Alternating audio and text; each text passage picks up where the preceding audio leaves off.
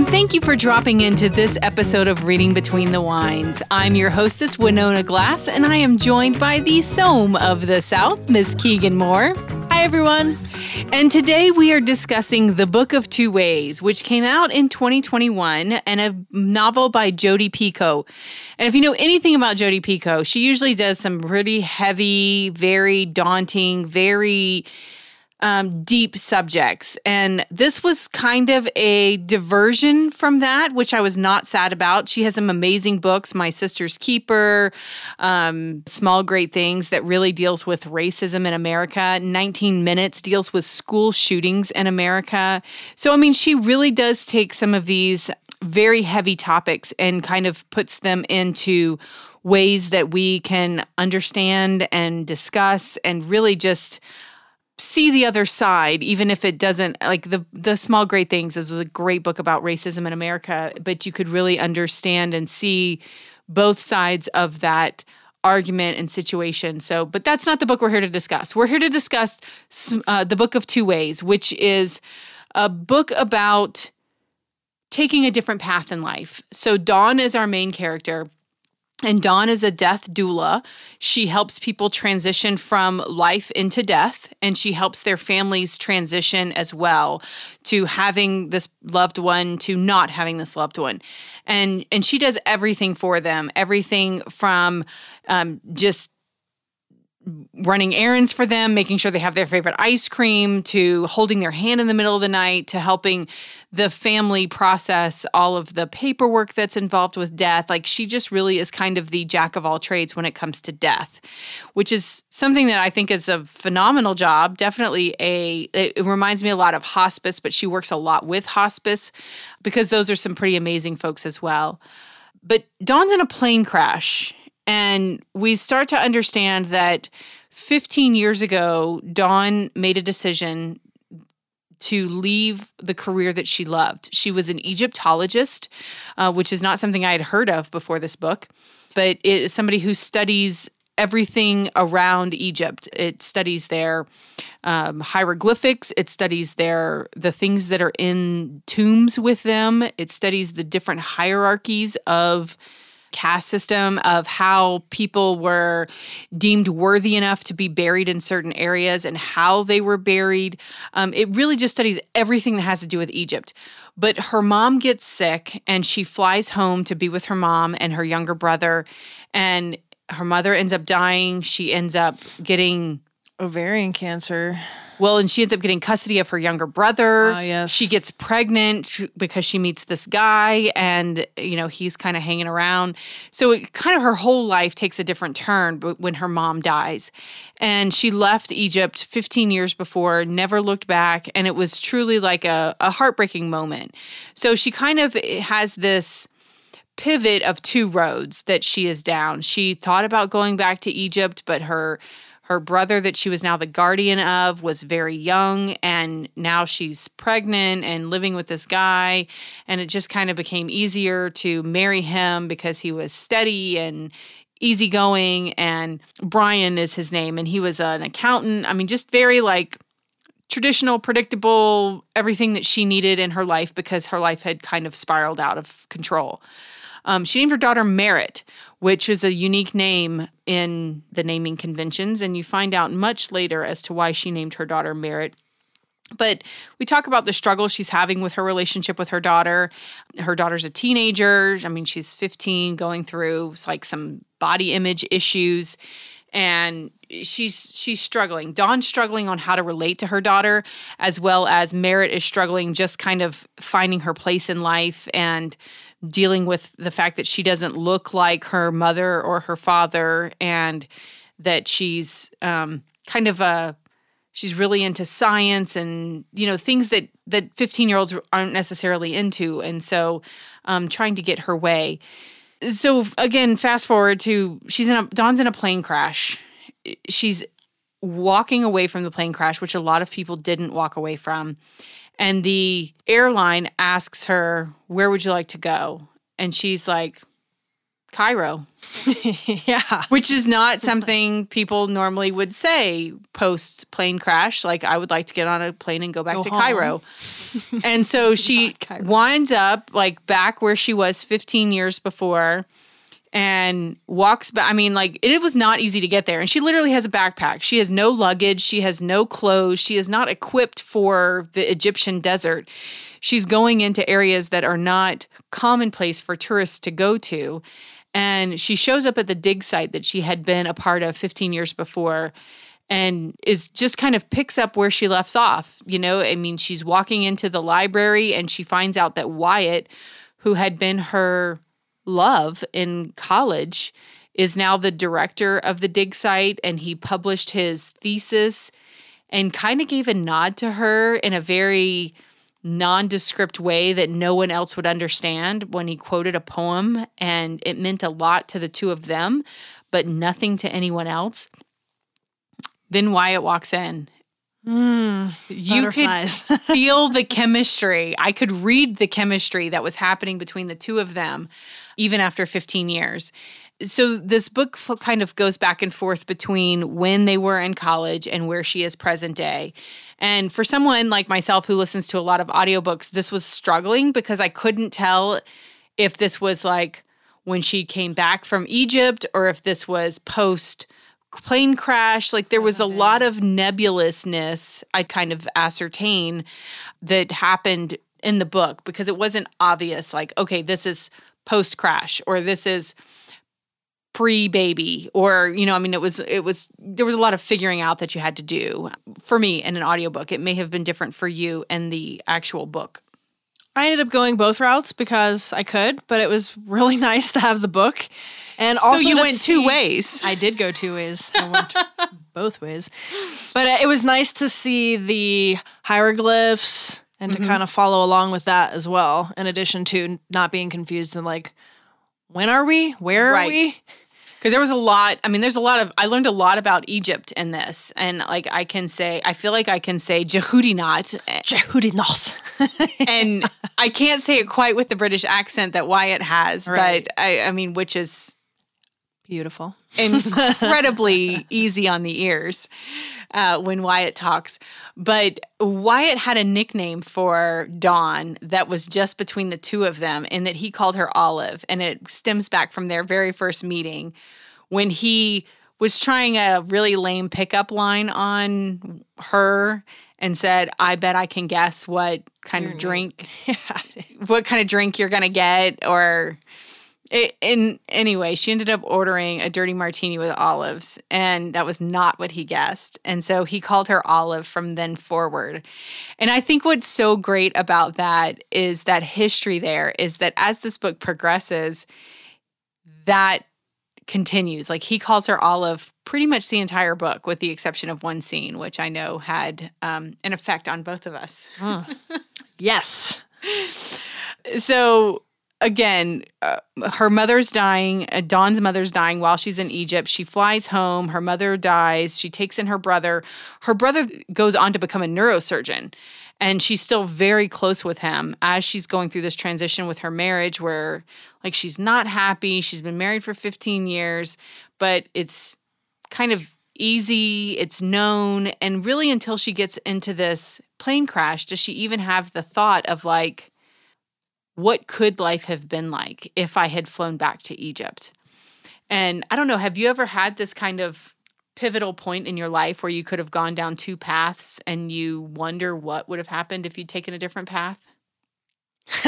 Absolutely. At least once. I guess the most important one would be getting married at age 22. And where would I be if I hadn't have taken that really side detour of my life in my early 20s and completely uprooted my whole life and moved to an island for that not to work out. Right. So here I am. But yeah, what about you? There's definitely been some pivot points in my life. And I won't say I'm unhappy with the paths that I've chosen at all. But there is, I think, with every path and with every choice, there's a thought of what would that have looked like? For sure. And not necessarily a longing for that, but just a sheer wonder of what would my life have looked like if I had chosen that path. And I think that that's something everybody goes through, but not necessarily in as dramatic fashion as Dawn goes through. And so Dawn meets Wynn, who is a potential new client of hers, and Wynn is married to Felix, and kind of that getting to know each other, just getting to know her life, she finds out that Wynn is an artist and she doesn't necessarily paint anymore, and kind of this conversation about Arlo, their son. And Dawn unknowingly just kind of says like, oh, well, tell me more about your son and how can I incorporate him into this? And Felix is like, if you can bring him back, then you really can work miracles. And we find out that their son Arlo had overdosed when he was a teenager. And it's kind of this heartbreaking story that we find out about. So we just know that Dawn is going to end up taking Wynn on as a client. I just kind of knew that. So Wynn makes this request of Dawn that she wants her to fly to France and deliver a letter to Thane, who is actually the father of Arlo.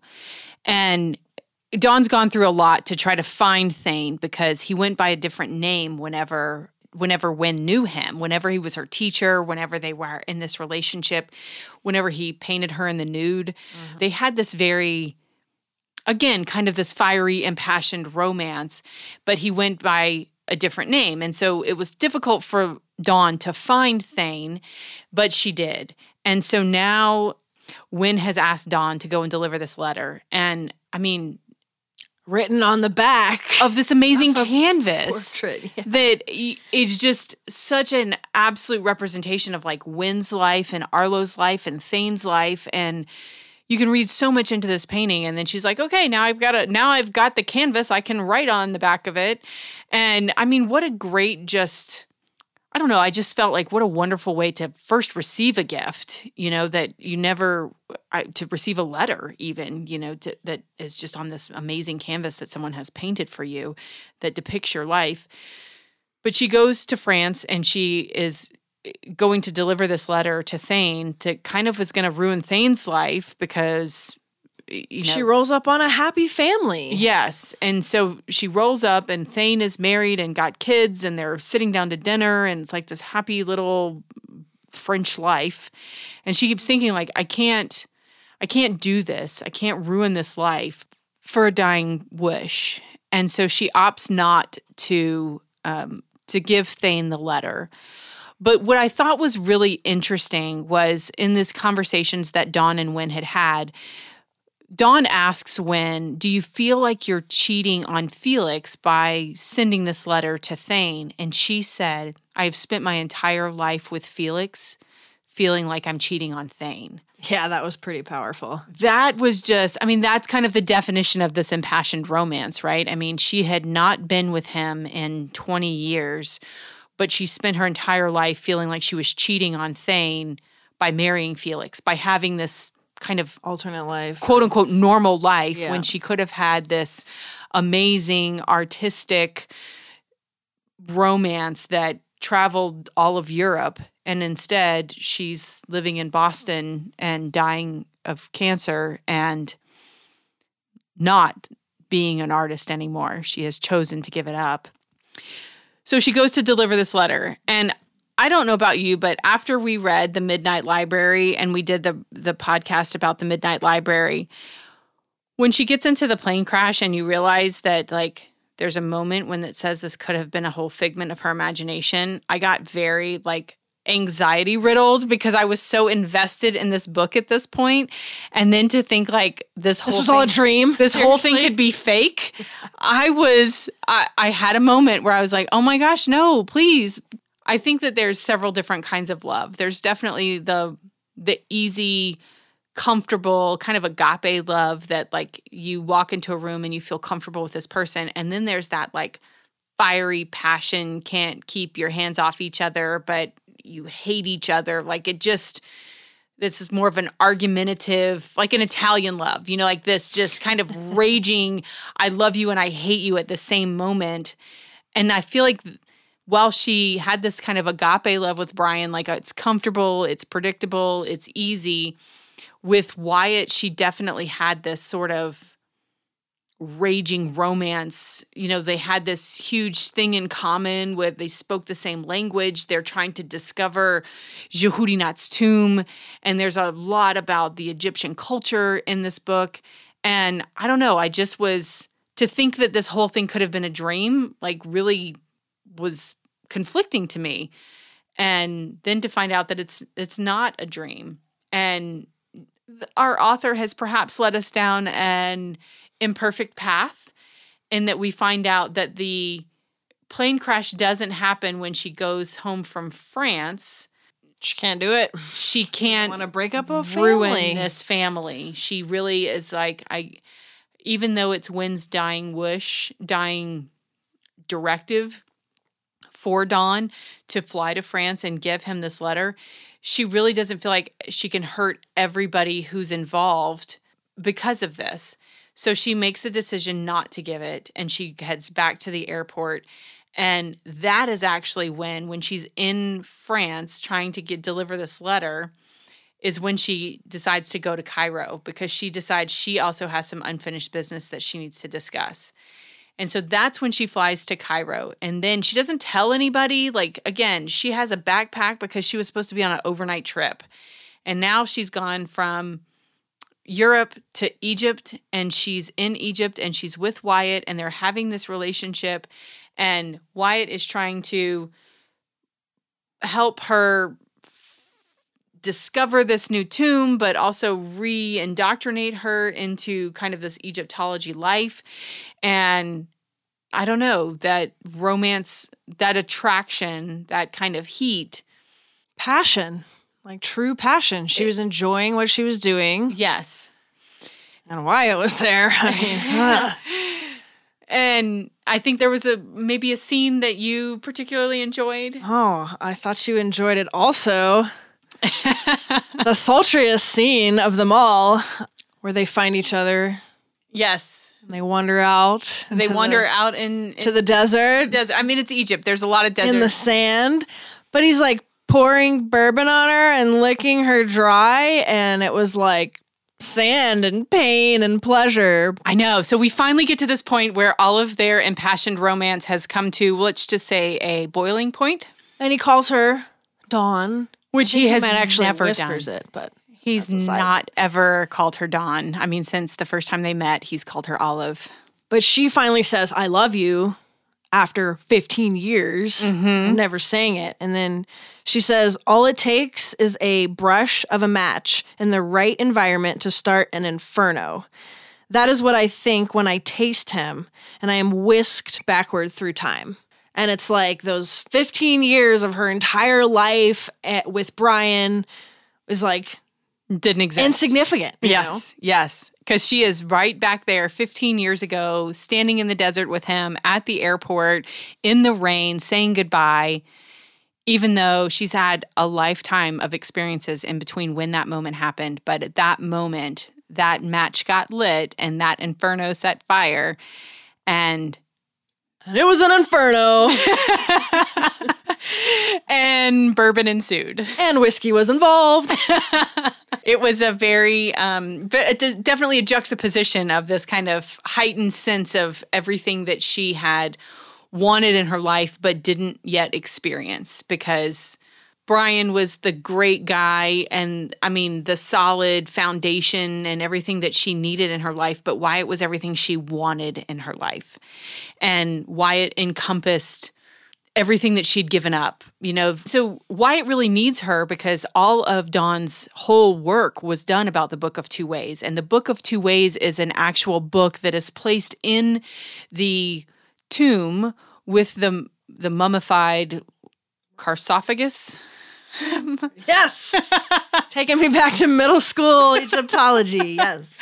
And I just learned so much about Egyptology, but this has like this Book of Two Ways has all of the different like spells and potions and all of the things that a spirit will need to learn about in the afterworld.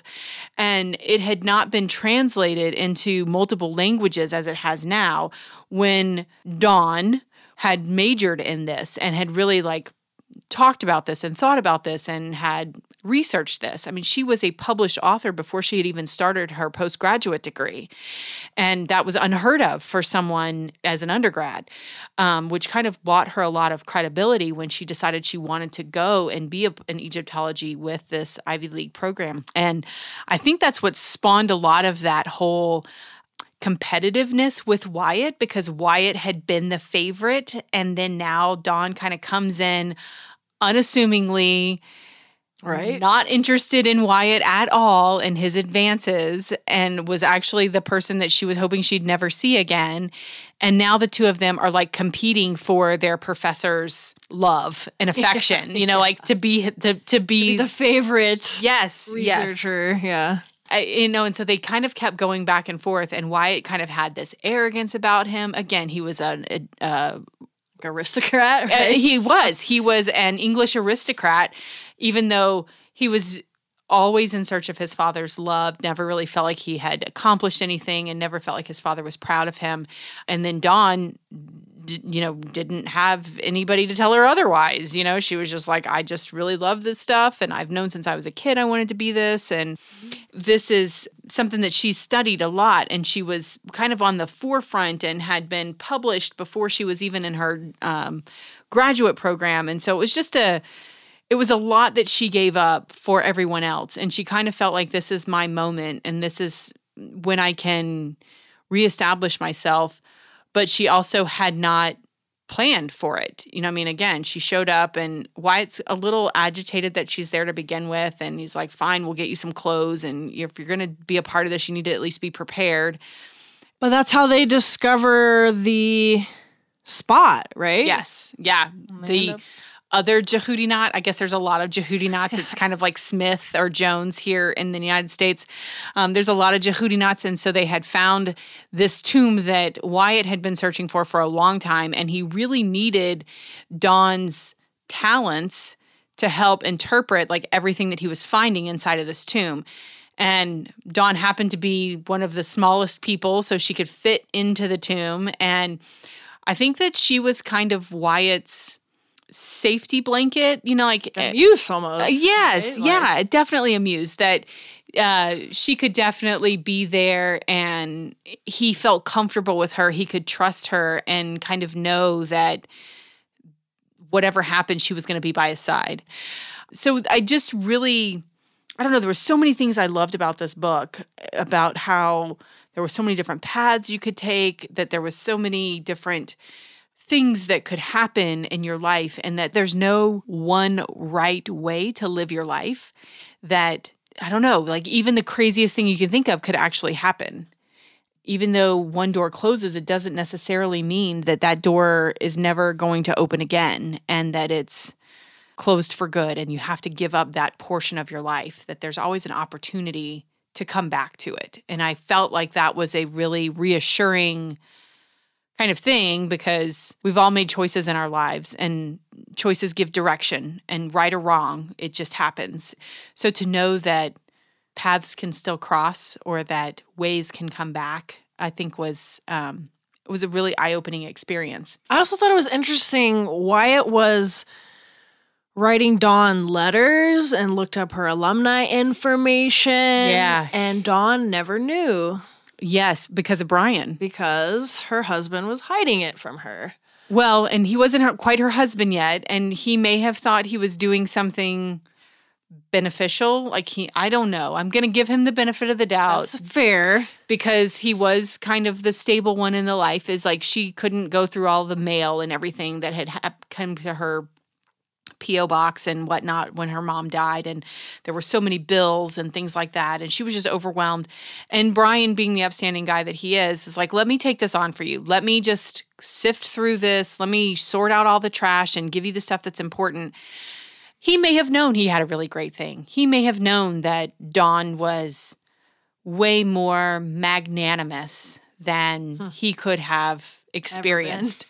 So maybe he did know what he was doing. Maybe he didn't know what he was doing. But it was gut-wrenching to see Wyatt talk to Dawn about, I reached out to you. I wanted you to come back. Like, I wanted you, And and I you never just heard from left you. me. Yeah. Like you just disappeared. I mean, every Middle couple of a project, right? and every couple years I would reach out to the school and say like, where is she? And they would say, oh, well, this is her last known address. And I would send you a letter and you never responded. And she's like, I never knew. Like she went through her entire life thinking that Wyatt had just like closed that door and was like, okay, she's gone. We're going to move on to the next one. You know, the next crop of interns will come in and we'll figure it out. But there was one question that I did want to ask is this novel also kind of explores this concept of fate versus free will. Do you think that we determine our own destiny? Or do you think that it's already like predetermined for us? Well, of course, yes. It's a little bit of both. But I think once you're born as a certain sex in a certain country or within the United States, even what state you were born in a certain time period. And time largely determines like your general life path. And I think you do have free will in the sense to veer off of said path. But I can't just be like an aristocrat in England because that's not my blood. Right. And I don't know. Have you had a DNA test? I have not, because I do not want 23andMe to have my DNA on file. Yeah, I mean, we have life choices, but like it's within a certain track. Right. There's still guardrails. I love everything I do in life, I do with guardrails. And I feel like that's a lot of what you're saying is, yes, you can have a path, but like these are the guardrails that you can have your path within. Like these are the boundaries of your natural forest.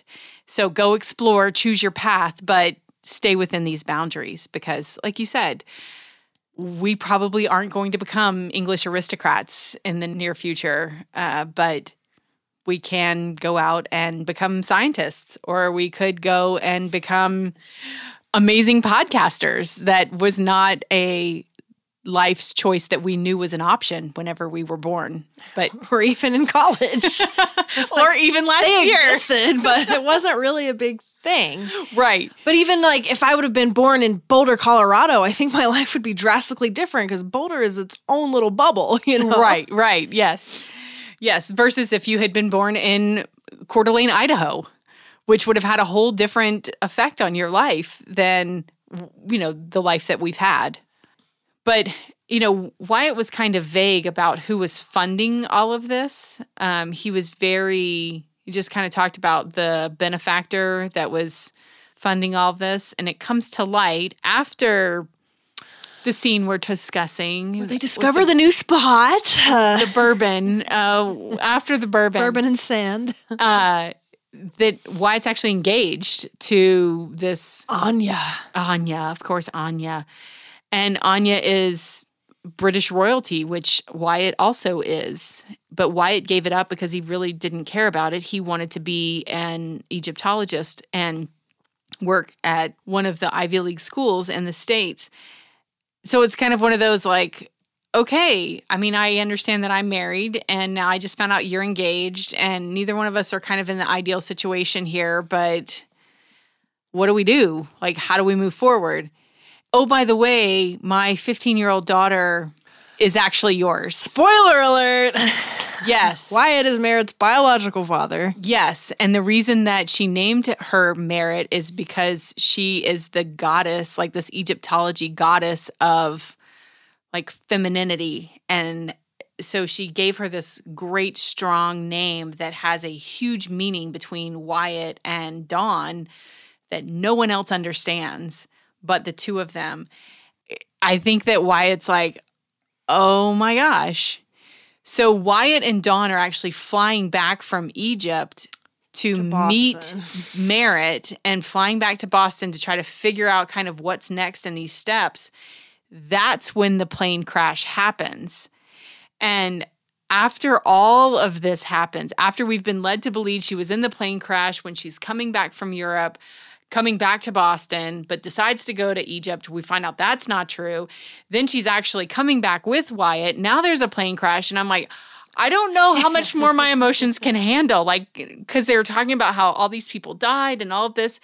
And literally in the plane crash, she is looking for Wyatt, and Wyatt is calling out Olive. Again, that's not her name, but that's just the name between the two of them. And it just, I don't know, it was this great moment that I had, like that I felt when they found each other and they were both alive. They were both 2 of the 36 people that survived that plane crash. Yeah, out of 100 and some odd people, that 36 people survived, and they were 2 of them. And so then we go to the hospital, and that's when Brian shows up. Brian's at the hospital, and he kind of finds out that everything that's going on, Brian is very upset because he then finds out that Merritt's not his daughter. This is all while they're still in the hospital. Well, that was like a side thing too, right? Didn't Merritt want to get a DNA test? Oh, he gave her a DNA test. Yeah, that's what she wanted for her birthday, right? For her birthday. Yes, I had forgotten that. Yes. Gave her like a 23andMe, Ancestry.com kind of thing. Happy birthday, I'm not your dad. And she gets the results back, and she's like 97% English. I was like, huh. Whoopsie. Wow. Oh, did you know you had British royalty in your blood? # not your father. So Merritt discovers that her dad is not her dad. At the same time that Brian, the poor guy who thinks he's her dad, and Wyatt's there, and now everybody is so confused because Wyatt keeps calling her Olive, and they're like, he doesn't even know her name. He doesn't even know your name, and here you are like fathering his child, or, he's the father of your child. Whereas I've been here and I've been the father of your child. I don't know. I felt horrible for everybody involved. Like it's not a good situation, but I did like the way that they explored it, so that Merritt and Wyatt are like in the front yard, Brian's in the house, Dawn's on the front porch. Again, it's kind of this transition. Like I feel like she's again guiding people through transition because Brian didn't do anything wrong, and Wyatt didn't do anything wrong, and Dawn really didn't do anything wrong. She didn't know she was pregnant when she left Egypt, and she came home and she thought that all of the morning sickness and everything was because of her mom dying and finding out that her parents were never married, so she had no money, no nothing, taking on her brother and Brian being there. Like there was a lot of stress and everything that was happening, and so I don't feel like anybody did anything wrong. It was just really crazy chaos circumstances. It's like, okay, now what? Yeah. And so then to find out that, as a kind of side note, I gave my daughter a DNA test for her birthday, and shocking to everybody, for the past 15 years, we've all been living a lie and didn't even know it. Well, Dawn was talking to her brother, and he's like, you brought your boyfriend home to your husband? Crazier things have happened. Yeah, and they end up, Brian and Wyatt and Merritt, like, sit down and have pizza together. I know, it's like... It's a very mature relationship, but it's a very odd relationship looking at from the outside in. Like, I feel like they all have Merritt's best interest at heart. Exactly. And it should be how co-parenting looks as we move forward into blended families in the future. But let's talk about Wynn's funeral. I mean, Wynn had a pretty amazing funeral that happened when Dawn arranged it.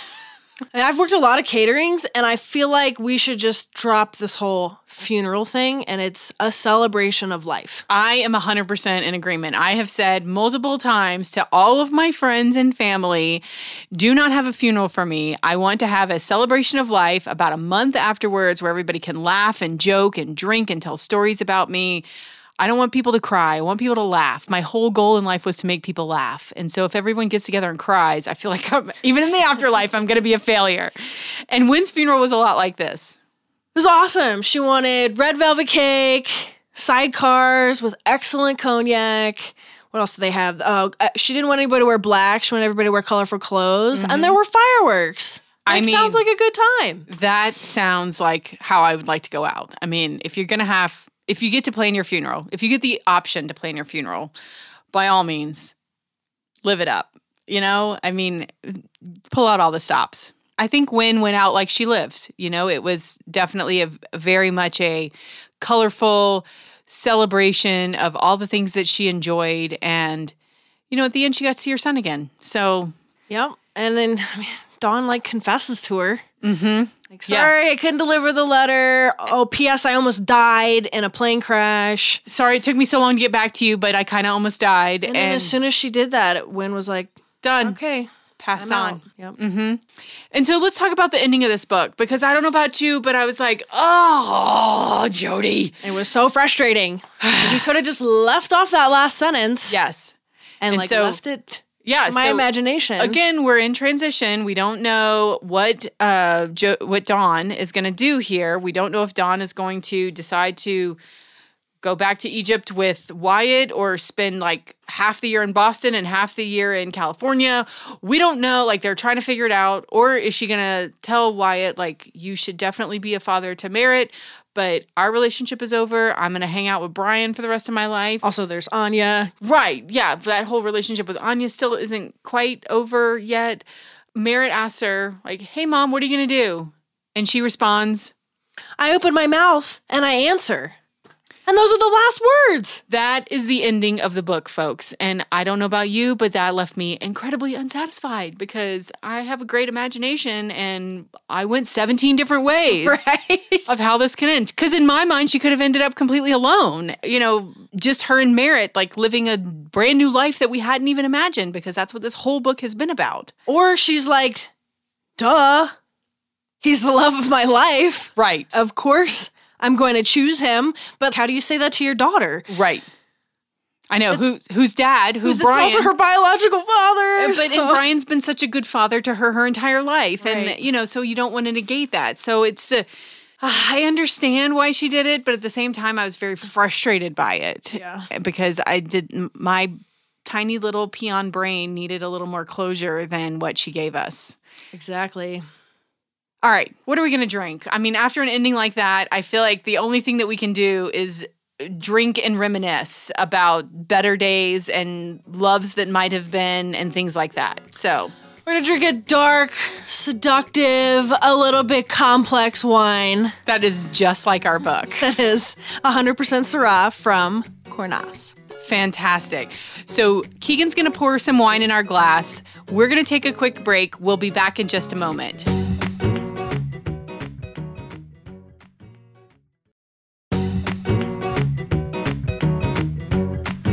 Welcome back. All right, Keegan, tell us more about this gorgeous Syrah that you have poured for us. So today we're going to be drinking a 2018 Cornas from Domaine Corbis. Little fun tie-in. Okay. I kind of wanted to go the route of interpreting wine descriptions. Okay. Since that was all Dawn and Wyatt were really doing, was interpreting these hieroglyphics, and they sometimes had different interpretations. Because sometimes the same hieroglyphic would mean several different things. Right. And you had to kind of ascertain what, in context, what it meant. You had to read between the wines. Yeah. As we do most days. So I wanted to touch on shelf talkers. Why do they exist? What their real purpose is? Are they actually helpful? So explain to me, for someone like myself who is very much a novice in the wine world, what is a shelf talker? Because that sounds like someone like sci-fi. Industry talk. Yeah. So I don't know what that means. So a shelf talker are these descriptors that it's typically the distributor decides to put on or underneath the bottle on the shelf that describe the wine, if it had points. Okay, so like a 70 or a 94 point Syrah. And by Wine Spectator or Wine Enthusiast or whomever. Lush, soft notes of dark berries. All those things that intermingle in your mouth. Yeah. This is what we're going to talk about today. All those great descriptors that someone with a very prominent English degree has definitely written. Exactly. They're often laminated. They're eye-catching. It's, all that design degree that somebody got to... For sure. To get people to buy wine. Which works because I will say that I have succumbed to what I now know is called a shelf talker because I've never tried it before. And I was like, oh, well, I like all the words that they are saying. So why and what not? else do you have to rely on when it's Exactly. French and this doesn't say Syrah anywhere on the label itself. And the back is pretty much like in French. It's from Rhone and this was imported by a company. There you go. That's all we know. And it's got a skew. Yeah. It's got a skew and it has an alcohol content, correct? Yes. Legally has to have the alcohol content. So that's all we know about it. 14.6% alcohol for what we're drinking today, friends. So I also took some pictures of shelf talkers that I think would be fun to go through. And we're going to put those on the website. So visit our website at readingbetweenthewine.blog in order to see what Keegan is going to describe next. All right. So first I want to kind of talk about the components of wine because I feel like if a shelf talker is useful to you, it's going to give you insight on what you're actually drinking. Not to say like, this is awesome, this is perfect, this is luscious, whatever. Jeb Dunnick is one of my favorites to go to, and he thinks you should have insight on structure and style. I like to know if there's oak treatment. Mm-hmm. So the big one for this is Chardonnay. Chardonnay can be made pretty much any way a winemaker wants to. Right. And so a good shelf talker should tell you this wine was aged in oak or this wine was made with stainless steel. Mm-hmm. The grape blend itself, there's all these red blends on the market, and most of the time, they don't even tell you what's in the blend. Food pairings, I think that's always a good one to have on there. And because a lot of people shop with intent in mind, like, I'm going to dinner with these people. We're going to Italian, or they're making Italian. What could I bring? I think like 97% of wine is consumed within like the first 3 hours it's purchased. That is unbelievably amazing. Pretty accurate, at least in the United States. So another one is drinking window, because a lot of these high point wines get that because they're ageable, and they'll actually be better if you don't drink them 3 hours from purchase. Which, again, I would like to know, because there are some times when I'm buying wine that I would like to consume it, like you said, within 3 hours. And then there are other times when I would like to put it on the shelf for a while so that I can consume it at a later date. Right, and enjoy it at its peak when it's showing well. Being the novice that I am, I don't necessarily know that unless I talk to someone like you at my local wine shop who can give me that insight and tell me like, this is a great wine if you age it for the next 5 years. Now, I know a lot of people are probably not buying wine to age it for 5 years, but there are a few of us out there who are thinking long-term when it comes to wine. I mean, even on that level, a lot of people are afraid to talk to a salesman in a wine shop because they're afraid that wine is this super intimidating thing and they're going to get like convinced or swindled into buying something more expensive or something they're not going to like. Right. Essentially. There's a level of trust that doesn't exist, and pretty much with salespeople in general, not just wine. For sure. But yeah, inevitably, a lot of people end up relying on these little shelf talkers. Well, and I also feel like in our day and age and society, there's a lack of two-way conversations that happen eye to eye. You're much more likely to text someone than you are to talk to someone. And so this whole like human interaction thing where, to be able to say like, hey, so here's what I'm looking for, and actually trust that person is like, I am so glad you asked me that because here's what I can tell you about that. Yep. So for components of wine, acid is a very important part of wine. Mm-hmm. It acts as a preservative. It's what makes you salivate. It's what makes wine good with food. So some of those words might be crisp or refreshing. So those are good words to look for on your little shelf talker if you're looking for something like that. Riesling is one of the best well-known grapes that it's going to have like literally, they call it ripping acid. It's shocking to your mouth. In your face. In your face. Alcohol is another one. It's like why we're fermenting grapes into wine. Well, I think one of the most valuable things I've learned since doing this podcast is that wines that have a lower alcohol content have a higher sugar content. And so knowing that now, I think has helped me because I don't like sweet wines. To be able to just look at the alcohol content and go, oh, nope, that's okay. 7.5%. Yeah, that's a lot of sugar. Very sweet. I'm going to go for something that's, 14.5. 14.5%, because I know it's going to be a little bit less sweet. It's going to hit me in a different part of my mouth, and it's what I prefer over something like a Moscato. Exactly. So alcohol, you can kind of feel how far down it burns and make your own like personal gauge on where alcohol feels for you. But one of the worst pairings is high alcohol and spice. Ooh. So if you're trying to have some like spicy Thai food, like this is not the wine Sure. that we're drinking today. Is like 14.5%. And as you just mentioned, sweetness is also linked into alcohol. Then there's tannin, and this creates a drying sensation in your mouth because it binds to your saliva, and it literally like takes all the saliva out of your mouth. And it also, in not good situations, tastes bitter and or astringent. And anybody that makes tea, if you oversteep your black tea, that's like the best way to get a feel for tannins. But a lot of people say, I want a dry wine, which in wine speak means not sweet.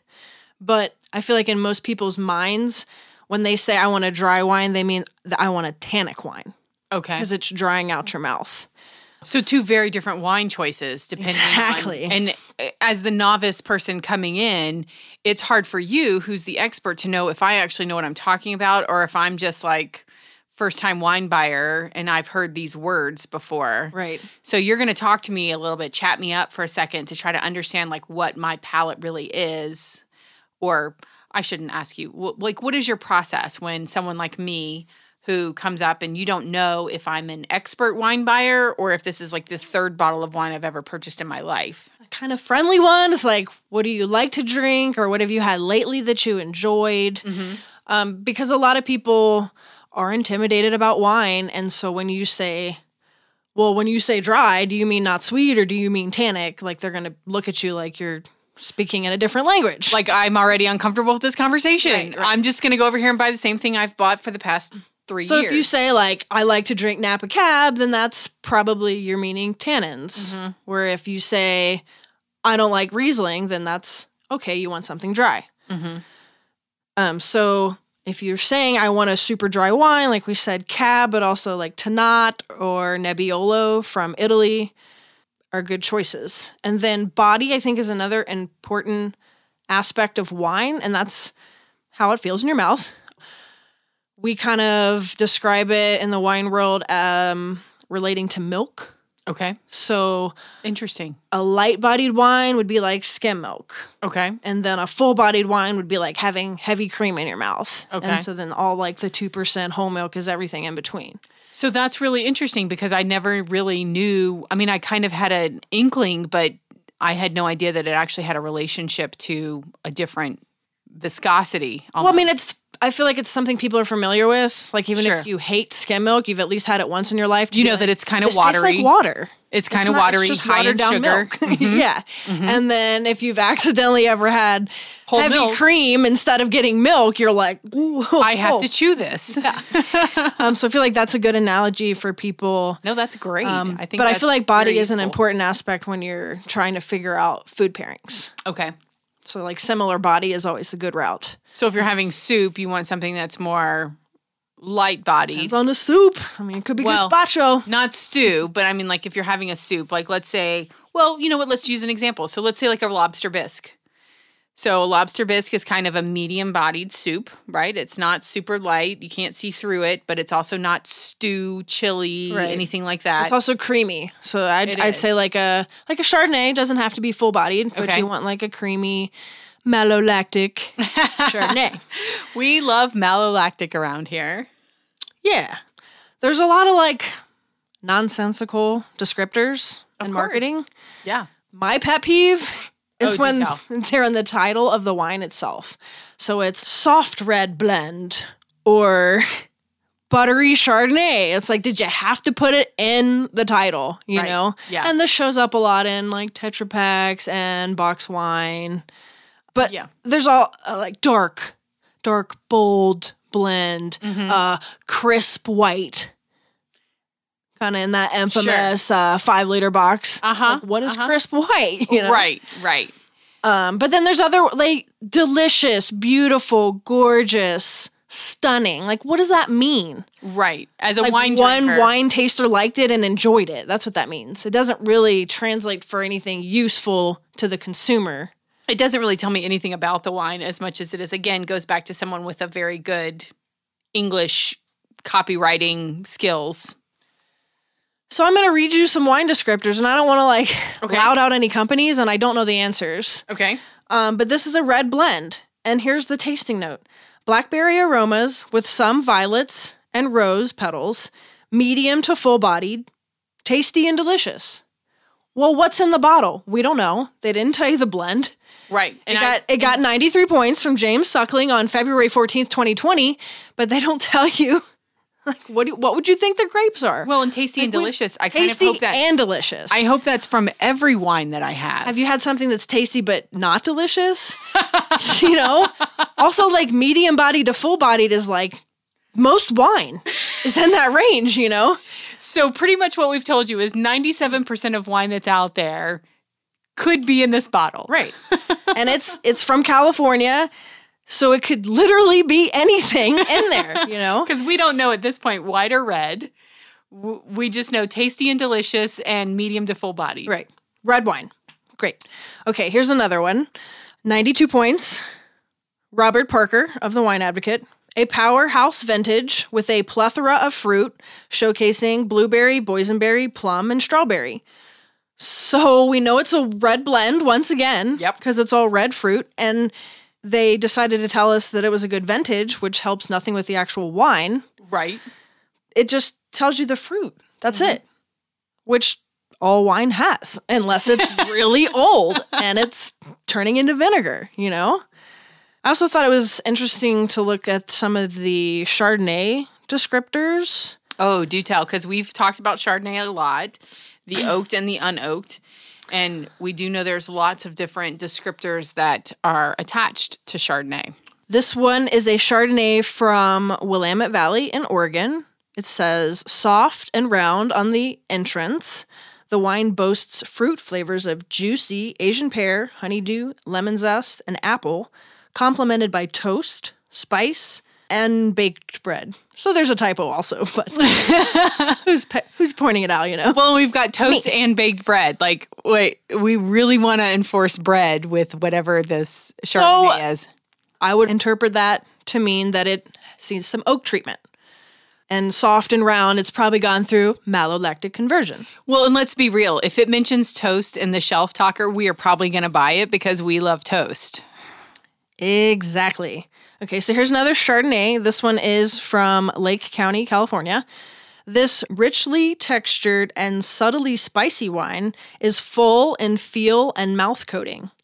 It's laced with flavors of nutmeg, vanilla, and toasted baguette that are tempting and sophisticated.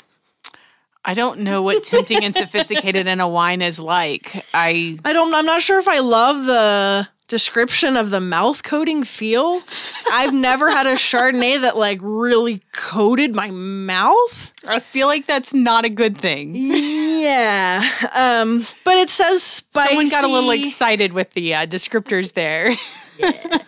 But it says spicy and vanilla and toasted baguette, which is like a fancy way of saying toast. Uh-huh. So fancy toast. We're still down, but definitely some oak influence there as well.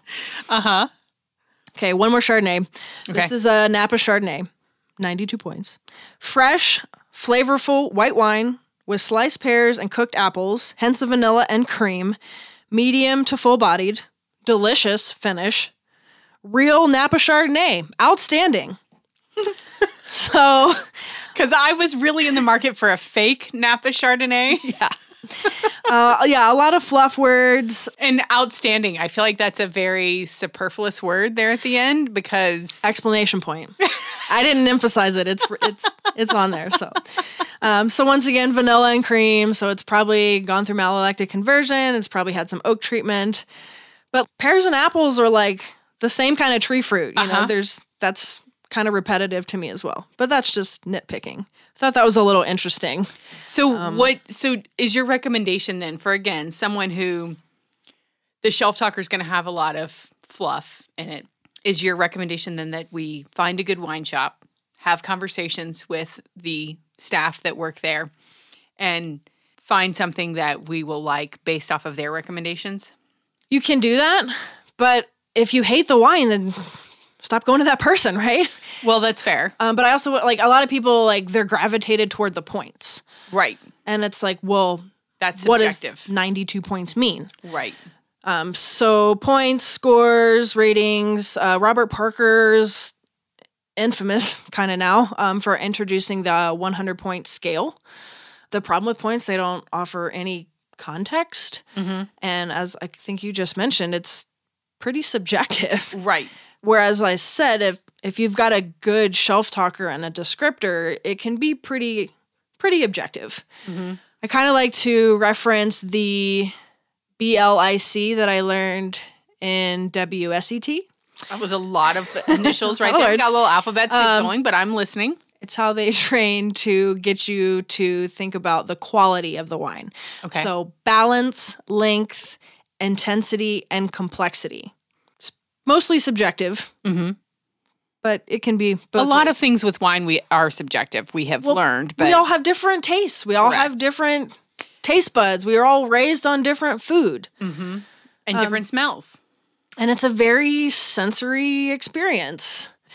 Wine can taste different on different days. It can taste different with or without food. It can taste different if you're moody or not, or your hormones might be flaring that day. And so Terry Thies calls it like this yumminess or deliciousness, like whatever you want to qualify, that you're wanting to drink more. Like, does it bring you pleasure? Like, hail Bacchus. All hail Bacchus. Yes. And for wine nerds, you want it to be like intellectually stimulating. Every time you go back to your glass of wine, you get something different. And so that's kind of the complexity part. And then ageability, it's not necessarily which wine ages the longest, but how ageable is it within that grape's like normal time frame. And so a lot of these higher points are given to wines that age. And as we said before, most people are going home and popping that bottle immediately. Right. So my suggestion is that you find your own reviewer that aligns with your tastes. Okay. And so if you see James Suckling 93 points and you like that wine, then by all means keep buying James Suckling high points. But I just kind of wanted to mention some other ones Please do. that are on my radar. As I mentioned before, Jeb Dunnick. He started the Rhone Report and then got picked up by the Wine Advocate. And then he's started his own jebdunnick.com now. And so he's well known for writing about the Rhone, which is why I wanted to pick something that he had reviewed. Okay. And so I believe he gave this one 93 points. We'll take it. And it's from the Rhone. So it's his specialty, if you will. Hey, is this from the Rhone? Yeah. Oh, good. I really like the Rhone. Northern Rhone, where all the Syrah is. Even better. So he has certain team members that cover the same regions year to year. So they kind of have like an Italian specialist that only reviews Italian wines. And they are subscriber funded, which is pretty unusual in general. So they have chosen deliberately to not take money for wines or participate in trade events. Interesting. So they really do review the wines with an objective eye. Or at least they try. You know, like there's going to be Or an some objective palate, I guess, not an subjectivity and everything. Jancis Robinson's another one of my favorites. She's a master of wine. So her website, which is 85 euros annually. So kind of pricey, but there are some vintage reports on there and free content as well. And she's kind of unique in that she uses a 20-point scale. It factors in how the wine is showing now and its aging potential. Another master wine is Tim Atkin. Ian D'Agata is another awesome guy. He specializes in Italian stuff. So if you see like a 95 point from Ian D'Agata and it's an Italian wine, then it's probably pretty amazing. Jamie Good is one of my favorite people. His website's wineanorak.com. Known on Instagram, he does a lot of on-camera wine tastings. And he's known for his amazing t-shirt collection. Okay. Well, that sounds like my kind of guy, too. So check out, I think it's Dr. Jamie Good on Instagram. He has a PhD in plant biology, and he's really good at writing about the science and nerdiness of wine and writing it in an accessible way. Okay. So he's definitely one of my favorites. Jasper Morris, another master of wine. He's all about Burgundy. So if you're looking for Pinot Noir from Burgundy, Jasper Morris is the guy to reference. But there are some good reputable magazines. Okay. So Decanter and Wine Enthusiast. That's my favorite. do write some good ones. For the Gen Zs out there, a lot of people are also following people on Instagram or TikTok. And as I said before, if you try wines from them and you like them, then go for it. But just be wary. They might be getting paid for it. It's often a side gig. Yeah. So let's talk about what we're drinking. Okay, I love to hear about what we're drinking. We're drinking 100% Syrah, as I said before. We're going to be on the right bank of the Rhone. We're in the Northern Rhone, which we talk about in the Midnight Library. That was a great book, too. If you haven't listened to that podcast, The Midnight Library, another great podcast where we talk about all different kinds of lives that you could have as well. So a lot of parallels to what we're talking about today. So I recommend that you head back to Anchor or your podcast of choice and listen to that podcast as well. So this winery has been in the family since the 16th century. Wow, that goes back a long way. There's quite a bit of history in the Rhone, for sure. Currently run by two brothers, Dominique and Laurent. They have about 33 hectares, around 81 acres, and 8 hectares of that is in Cornas. And that's about 20 acres. The wine we're drinking is kind of a combination of mature vines that were planted in 1919 and young vines that are around 15 years old. This is on granitic sand. Once again, we're dealing with Les Mistral, which are these super cool winds funneling down the Rhone Valley from the Alps. These wines are hand-harvested in small boxes, and this is a Syrah that's 100% destemmed, so it's kind of one of those stylistic choices with Syrah. A lot of people do like 100% whole cluster or 100% destemmed and everything in the middle. And that makes it a higher alcohol content, correct, when it's destemmed? Yes, because adding the stems slows down the fermentation process, therefore lower alcohol. But none of that here, because we're clocking in at 14.4% alcohol. This wine spends about 3 weeks of maceration on the skins. It is vegan because it's unfined and unfiltered, so you might have some sediment at the bottom, especially if you give it some more time to age. Sees 25% new French oak, 20% 1-year-old barrels, and 55% 2-year-old barrels for 16 months. So once again, we decanted this wine. I think it could still open up a little more. But it's been probably an hour or two since it's been in the decanter. And I think this wine will last at least 7 to 10 years or more. But you want to drink this at cellar temperature, probably in a bigger wine glass. And let's taste the wine.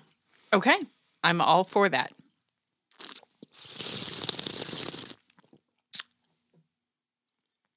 It's pretty intense. It's very intense, yes. I could like go for a steak or a slab of ribs right now.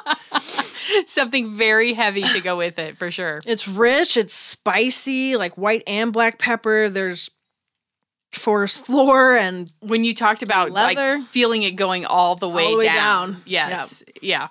And that's that spiciness, correct? Alcohol. Oh, alcohol, pepper, we got it all happening. But there's also some fruit here, mostly black fruit, black plums, blackberries, maybe some blueberries. I kind of get that bacon fat thing the Syrah likes to have. Pretty mouthwatering. I'd still say it's elevated acidity, but very, very powerful wine here. Yes, that is a very bold wine. So if we were going to I don't know, create a shelf talker about this, what would the shelf talker say? Well, from jebdunnick.com, this wine got 93 points. Okay. And it offers a plump, rounded, full-bodied style with classic notes of smoked meats, black fruits, chocolate, and minerality. Purity of fruit, tannins, and overall balance are spot on. So I think it's a pretty good note. It gives you the body. It says classic notes, like you're supposed to know what Cornas should taste like, which doesn't help. Which is a big assumption for those of us who are novices. But it does say smoked meats, which will scare some people away, because if you don't want to smell and taste meat in your wine. Well, especially if you're vegan, right? We just said this was a vegan wine, and now it's talking about smoked meats in my wine. That's kind of counterproductive. I mean, it's like the Impossible Burger. It's got the feeling and the essence and the char marks, but it's not meat. Okay, that's fair. I love that you brought that in. Uh-huh. And it's dark fruited. There's definitely chocolate here too. Yes. And then fruit, tannin, and it's pretty well balanced. Mm-hmm. I'll give them that. Like I said, I think it'll be better in 5 years or with some food. And this is around $35 on the shelf. So I recommend like going out there and finding some shelf talkers if that's the way you normally navigate a wine store, and finding someone you like and see if you actually like several of their wines. Mm-hmm. If you don't want to go the classic way of going and talking to your friendly wine associate at your local liquor store. Yeah. We know a few of those, and we highly recommend that. We recommend finding a sommelier or finding anyone that can talk back to you. Right. Anyone who can speak intelligently about wine at your local wine shop, who really is impassioned about wine as well. I mean, the whole theme throughout this has been impassion, and there are plenty of people in the wine industry out there who are impassioned about wine and would love to make sure that you have a wine that you enjoy drinking.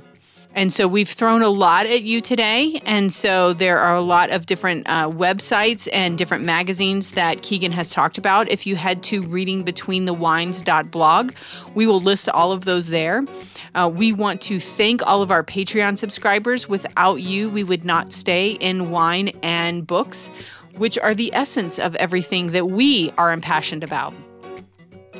I want to give a huge thank you to our audio engineer, Colin Caston, as well as our executive producer, Stacy Grow, and to our amazing social media coordinator in JM Social Solutions. Thank you.